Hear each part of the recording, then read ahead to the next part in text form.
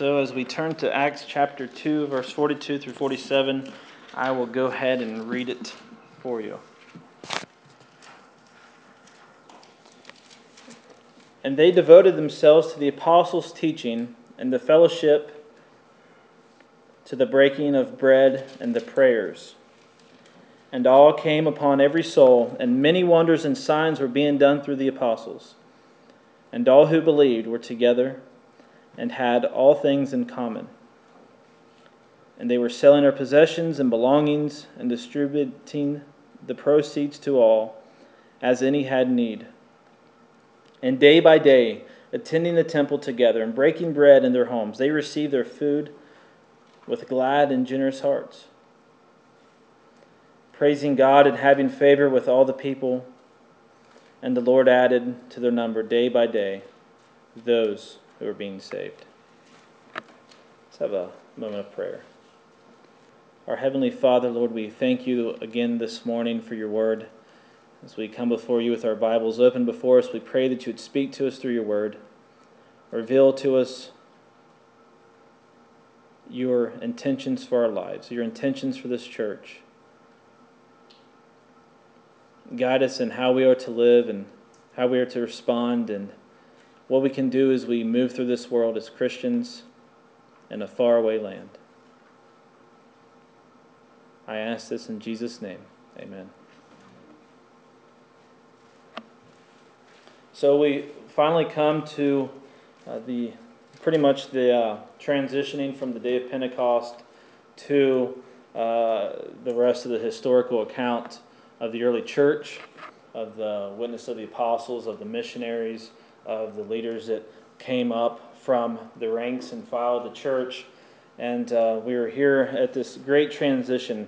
Last week we looked at Peter's sermon as he stood and proclaimed the first sermon, the first gospel proclamation from an apostle, from a believer, from a follower in Jesus Christ. And it was just an amazing series there coming to this point.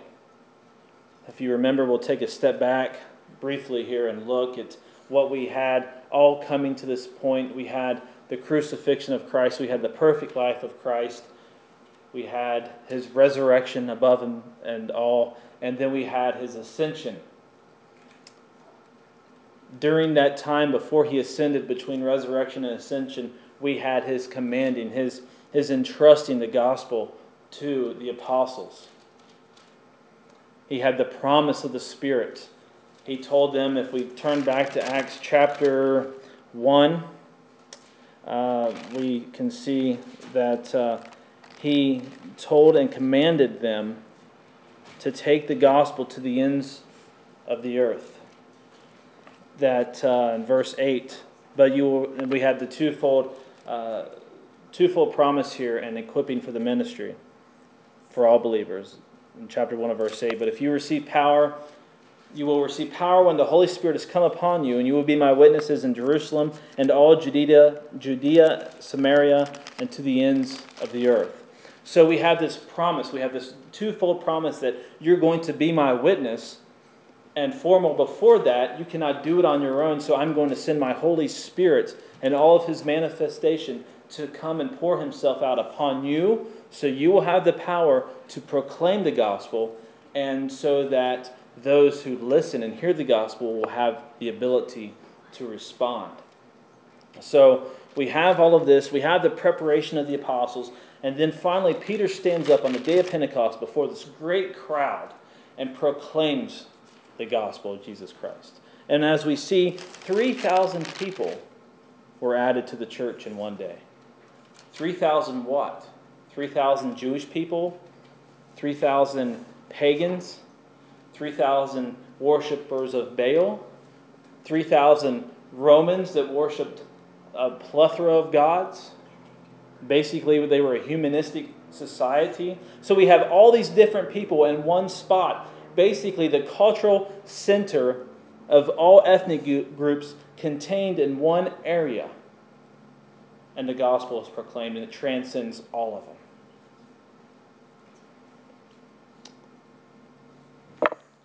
ending on verse 41 last week, we read that so those who received his word were baptized, and there were added that day about 3,000 souls from all different backgrounds. Men, women, children, Jewish, Gentile, all different backgrounds. And so this week we're going to focus on what? What set them apart from the others that were there. And I've titled this, 3 Marks of a Gospel-Driven Church, because here we have the first church. We have basically a set pattern here that is prescriptive and descriptive of what it means to be a church, what it means to be a New Testament church of a body of believers, of followers of King Jesus. And first we're going to see here, number 1, that they were devoted to worship. They are devoted to worship. And what does that mean? It means that they were devoted to not stray far away from what it was that made them who they were. Right? So if we are redeemed, if we are followers of Christ, it is an imperative that we worship Him. How do we worship Him? We are devoted to what? The sound teaching of the apostles. We see here in verse 42, and they devoted themselves to the apostles' teaching. This is the first part of their worship. They were devoted to what? Truth. They were devoted to understanding the tenets of the Christian faith. They were devoted to growing in their faith. They were devoted to opening up the Bible and seeing how everything relates to who they are and why Jesus has come and what it matters. Romans 6, 17 through 18. But thanks be to God that you were once slaves of sin, have become obedient from the heart to the standard of teaching that you were committed, and having been set free from sin, have become slaves of righteousness. So they were devoted to learning. They were devoted to sanctification. We talked about this morning in Sunday school. And I think that it's no coincidence that a lot of times whenever we talk about things, it really helps us break it down in the sermon. Helps us understand this proclamation this morning. That we talked about justification by Christ alone through faith alone. The first soul of the Reformation. Justification by faith alone. And what happens after that? Just as John Calvin said, we are justified by faith alone, but faith is not alone. Faith is not alone. James told us that whenever we went through the book of James. He talked about justification by faith alone, but he said what? Justification isn't by faith alone. Your works show that you are truly justified. And basically, this develops from understanding what it means to be justified. By understanding who Jesus is, by understanding who we are, by understanding reconciliation. Because I hate to inform you this morning, but there are so many different cults of Christianity. There are so many different false teachings out there that are leading so many different people astray. We are no longer in a place where we can sit idly by and say the truth is relative. Because when you go to a church and they say that we do not believe Jesus was God, does that matter? If we go to a church and they deny the triunity of God, does that matter? If we go to a church and they say justification is not by faith alone, but justification is a diving board where you go from that point and you have to earn your salvation, does that matter? So I believe that truth has a place. I believe that the Bible is here so that we will understand the truth that God has revealed to us. Don't fall into the trap of the spirit of the age. The spirit of the age says what? It's relative. There's many different ways to God. You just follow whatever suits you best. You know what that makes you? That makes you the center of the universe. And God conforms to you instead of you conforming to God. Does that make sense? That whenever you say that whatever I choose to be truth is true, and that's going to get me to God because God's going to conform to how I want to view Him. The Bible says no. This is God. This is the revelation of God. And you conform yourself to who? Jesus Christ. The perfect man. The only Son of God. Not the one of many sons, but the Son of God.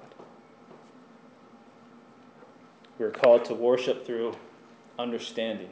Worship what? In spirit and in truth, right? A lot of times we like to cut the end of that verse off and just say, worship in spirit, whatever truth you want is fine. The first part of worship is understanding sound teaching. Leaders of the church are called to do what? Teach. Second chapter of Titus, but as for you, teach what accords with sound doctrine.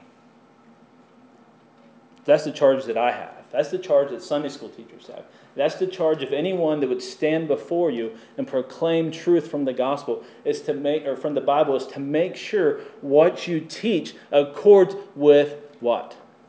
Sound doctrine. The Bible says that. How many times have you heard? No creeds but Christ. I don't need all that doctrine stuff. All I need is Jesus. And that's true. That is, that's it. But doctrine comes from our understanding of Jesus. There's no coincidence here that Paul puts this in the text whenever he writes to Titus. There's no coincidence that Paul, throughout the epistles, was doing what? Not only was he establishing the churches, but he's also rebuking false teachers. He even rebuked Peter for his tendencies to be a Judaizer. So we need to understand truth, but we need to proclaim it in all patience and kindness. This is why throughout church history we started with, after the succession of the apostles, the first century church leaders, they developed the Apostles' Creed. The Apostles' Creed was our first creed outside of Holy Scripture to what a Christian believes. And all throughout history, we've had the Nicene Creed, the Westminster Confession, the London Baptist Confession of Faith, and then recently we had the New Baptist Faith and Message. What was that, 2004, Eddie? Or when was that? 2000, somewhere from 2000, I think it's 2000. Yeah, 2000. Why? Why do we continue to have these confessions of what we believe? Why do we continue to have these creeds and these views of doctrine? And the reason why is to combat liberalism within understanding of Scripture. Not liberal, political liberal, nothing like that. But whenever we say that the Bible is not really the Word of God, and it goes back to that whole thing that we're the center of the universe, and we just, whatever we want to use from the Bible to conform God's image to ours, that's what I'm talking about. So that's why the church, the biblical New Testament church, continues to stand up and say, these are the doctrines of the foundation of our faith, what the Bible clearly and exuberantly teaches.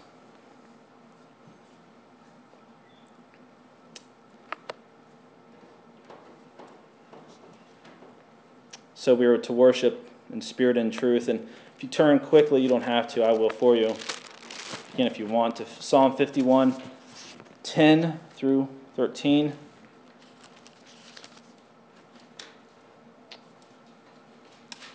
Create in me a clean heart, O God, and renew a right spirit within me. Cast me not away from your presence, and take your Holy Spirit from me. Restore to me the joy of your salvation, and uphold me in a willing spirit. Then I will teach transgressors your way, and sinners will return to you.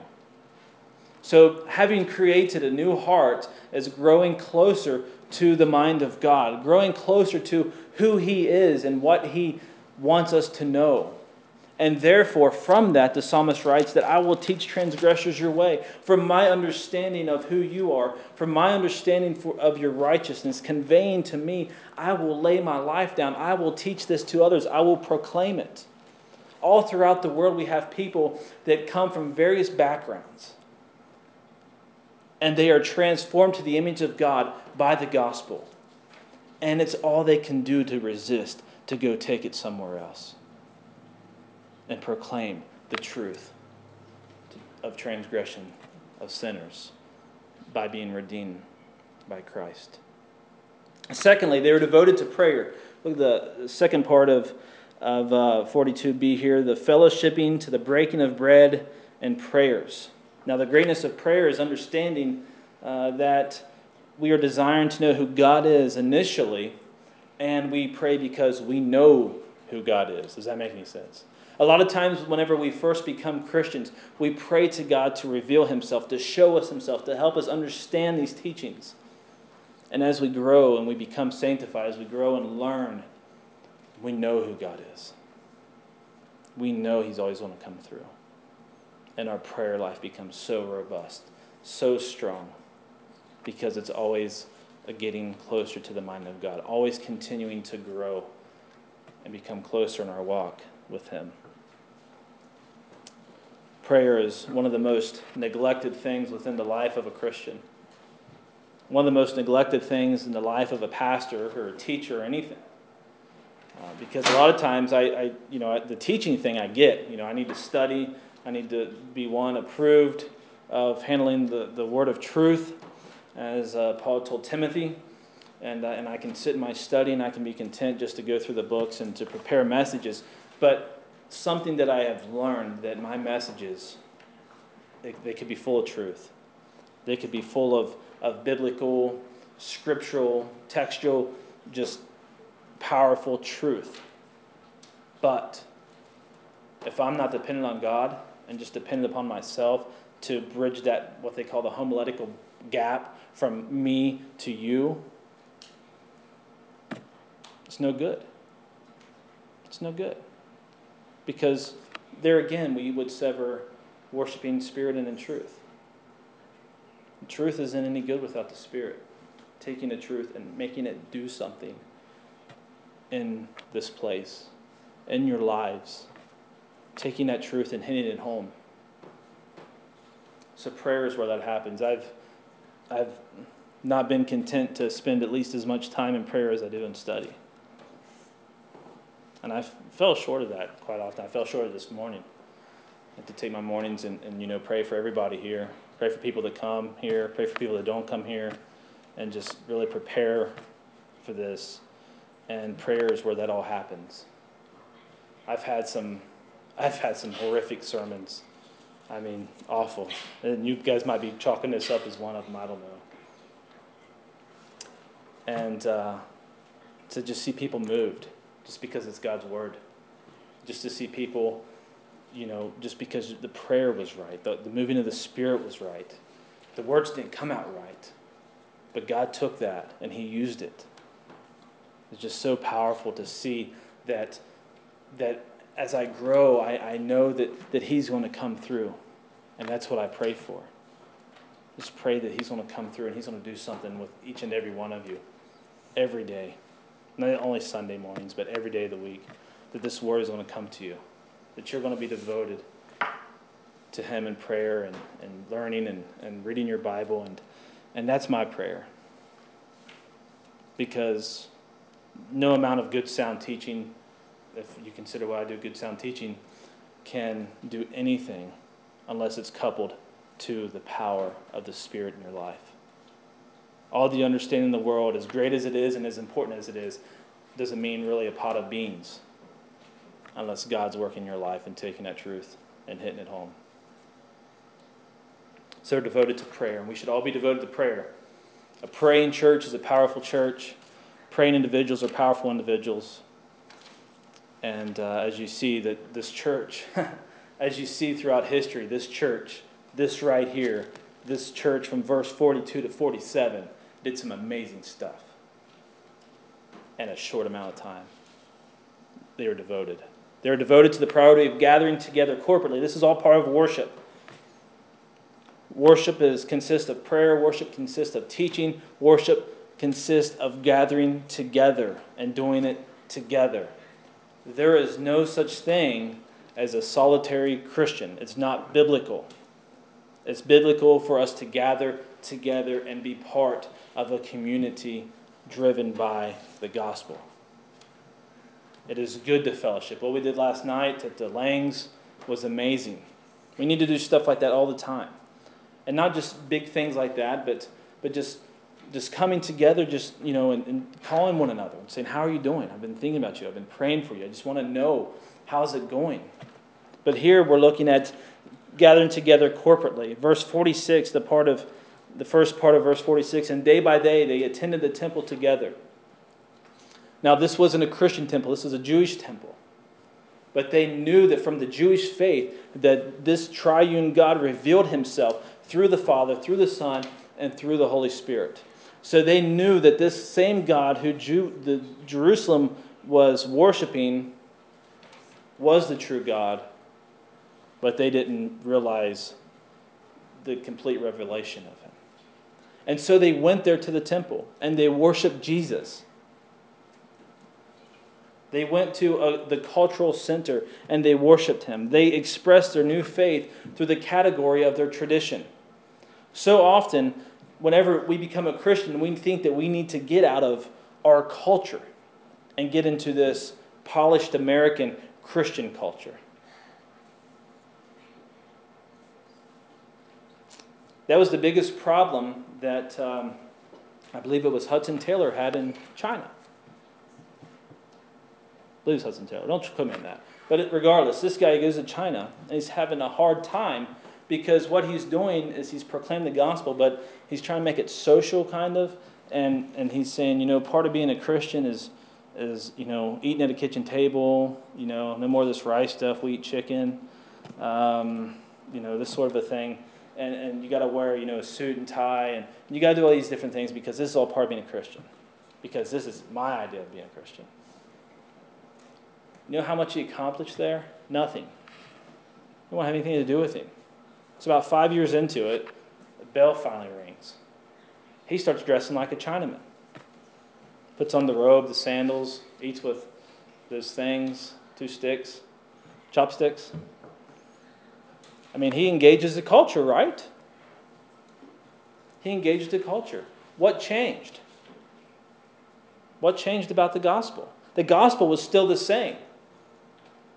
He proclaimed the same message. And most of what we can see in China today is attributed to the fact that he was willing to engage the culture. Bright idea, huh? And that's exactly what the gospel does here. It engages the culture. The Christians didn't say, well, we used to be like you Jewish people, but we're Christians now, so we're not going to have anything to do with you. No, they knew the culture. They engaged it. They took the message of the gospel to the temple. And you think that's a dangerous place to go, right? Those same guys that run the temple are the same guys that did what? Crucified Jesus. Servant's not above his master, that's what Jesus said. They persecute me, they're going to persecute you. And they took it to him. They took it to him. They remained culturally relevant.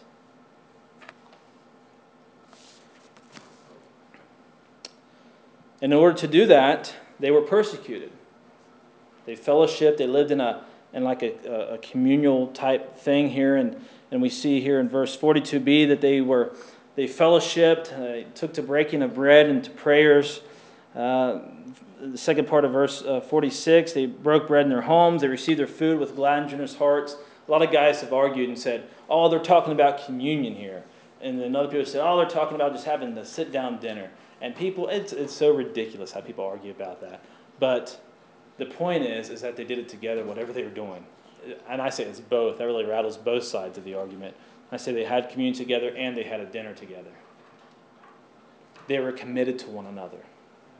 The mark of a growing church, the mark of a robust, strong church is that we see each other more than on Sunday mornings, right? We see each other more than on Sunday mornings. Not only do we know your name, but we know your life. We're involved in your life. This church here didn't have a choice. They have a choice. They had to band together or they would have been destroyed. They were so poor, they were persecuted. Many of them lost their homes. They put everything they had together so they could survive. They were once strangers, now they were family. And it was a wonderful place to be. Wonderful place to be. It's wonderful to be around family that love one another. Isn't that amazing? to go, especially if you have a broken home, and you go to somebody else's family. You say, man, this is so great. Can I be part of your family? Can I be part of that? Robust, strong family? Now you think about it. And I think in church today we have two types of people. Well, in church we have Christians and we have non-Christians. A lot of them come to church regardless. But even within the Christian category, we still have two types of people. We have the type of people that are committed, that love the fellowship, and they're growing in their faith. They're strong. They're joyful. And then we have the other type of person that is always disassociated with the church. They're Christian, but they don't come together regularly. They don't engage one another on a personal level. And their spiritual life suffers for that. They suffer for that immensely. And I'm going to show you an example of that here in Psalm 42. Psalm 42, 3 through 5. This is one of my favorite passages in the Psalm, and God willing, someday we'll go through it in its entirety. But Psalm 42, 3 through 5. My tears have been my food day and night, while they say to me all the day long, where is your God? These things I remember as I pour out my soul, how I would go with the throng and lead them in procession to the house of God, with loud shouts and songs of praise, a multitude keeping festive. Why are you cast down, O my soul, and why are you in turmoil within me?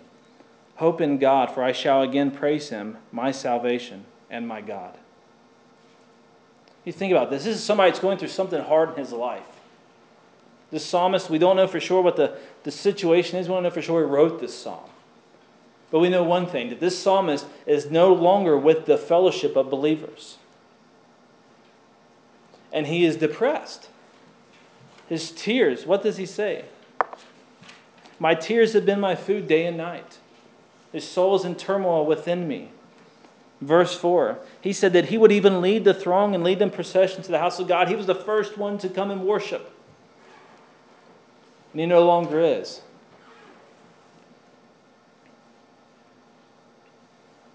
But he has hope. Second part of verse 5, hope in God, for I shall again praise him, my salvation and my God. So that's the mark of the Christian, that he has hope. He has hope knowing that whatever he's going through, he can continue on knowing that there is fellowship to be found still. It's common conviction. Verse 44 and 45, those who believed were together and had all things in common, and they were selling their possessions and belongings and distributing the proceeds to all as any had need. Well, what does that mean? I don't like that. A lot of people, they read that and they say, I don't want to give my stuff away. I really like my stuff. This isn't what he's talking about. Surely it's not.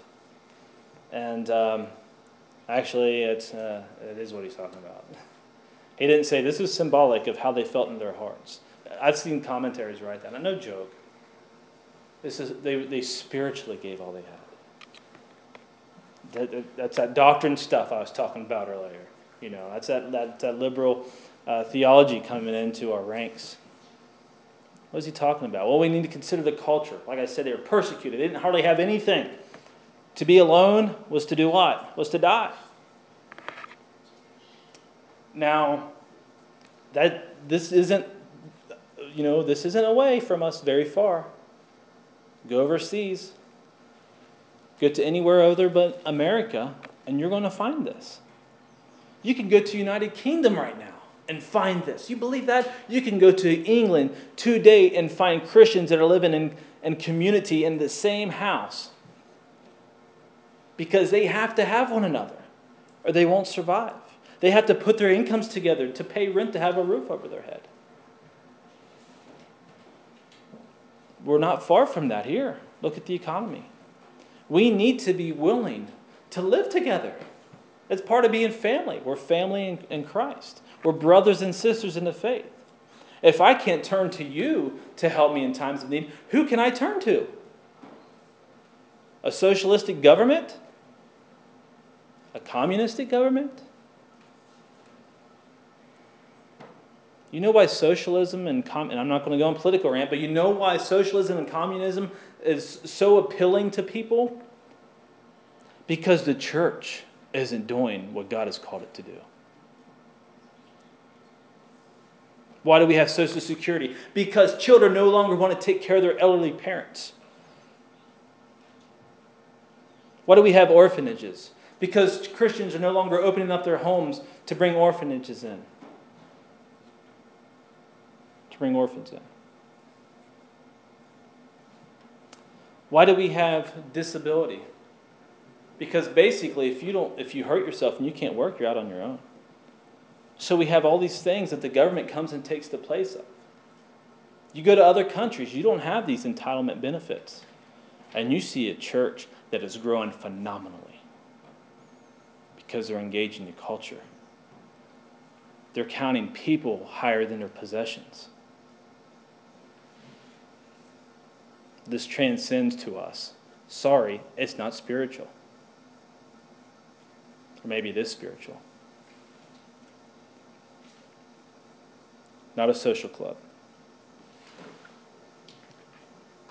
Think about this. Could you imagine being a Christian and being together for eternity?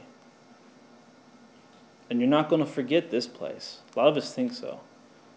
We're still going to have a memory. We're going to know what it was like here.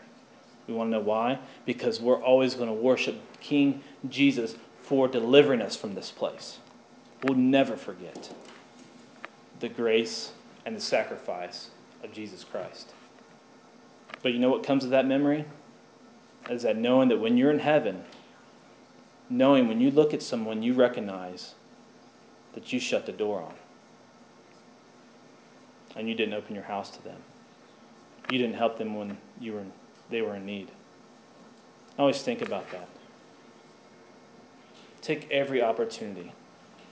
Can you imagine going and confronting the faces in heaven of people from mainland China that starved to death while we sat over here and did nothing?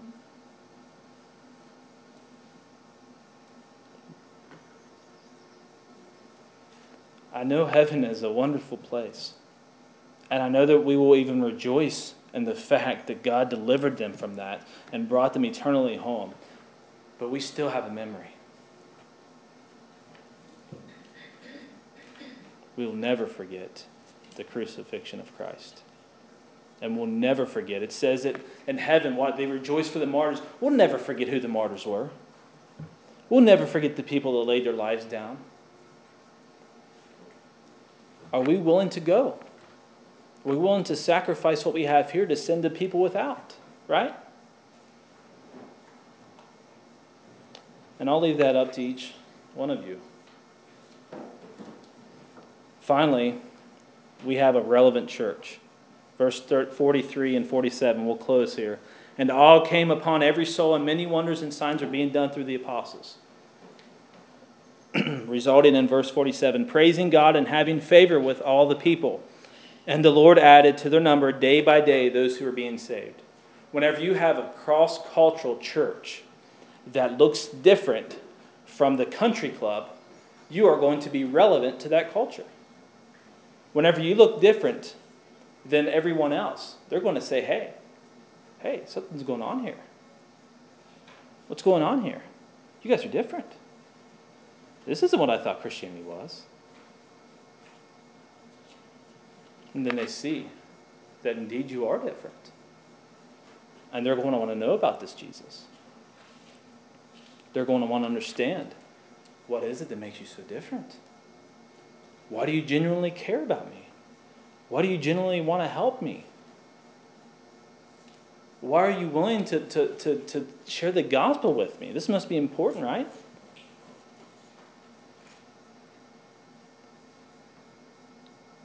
They had favor with the people. We think about it.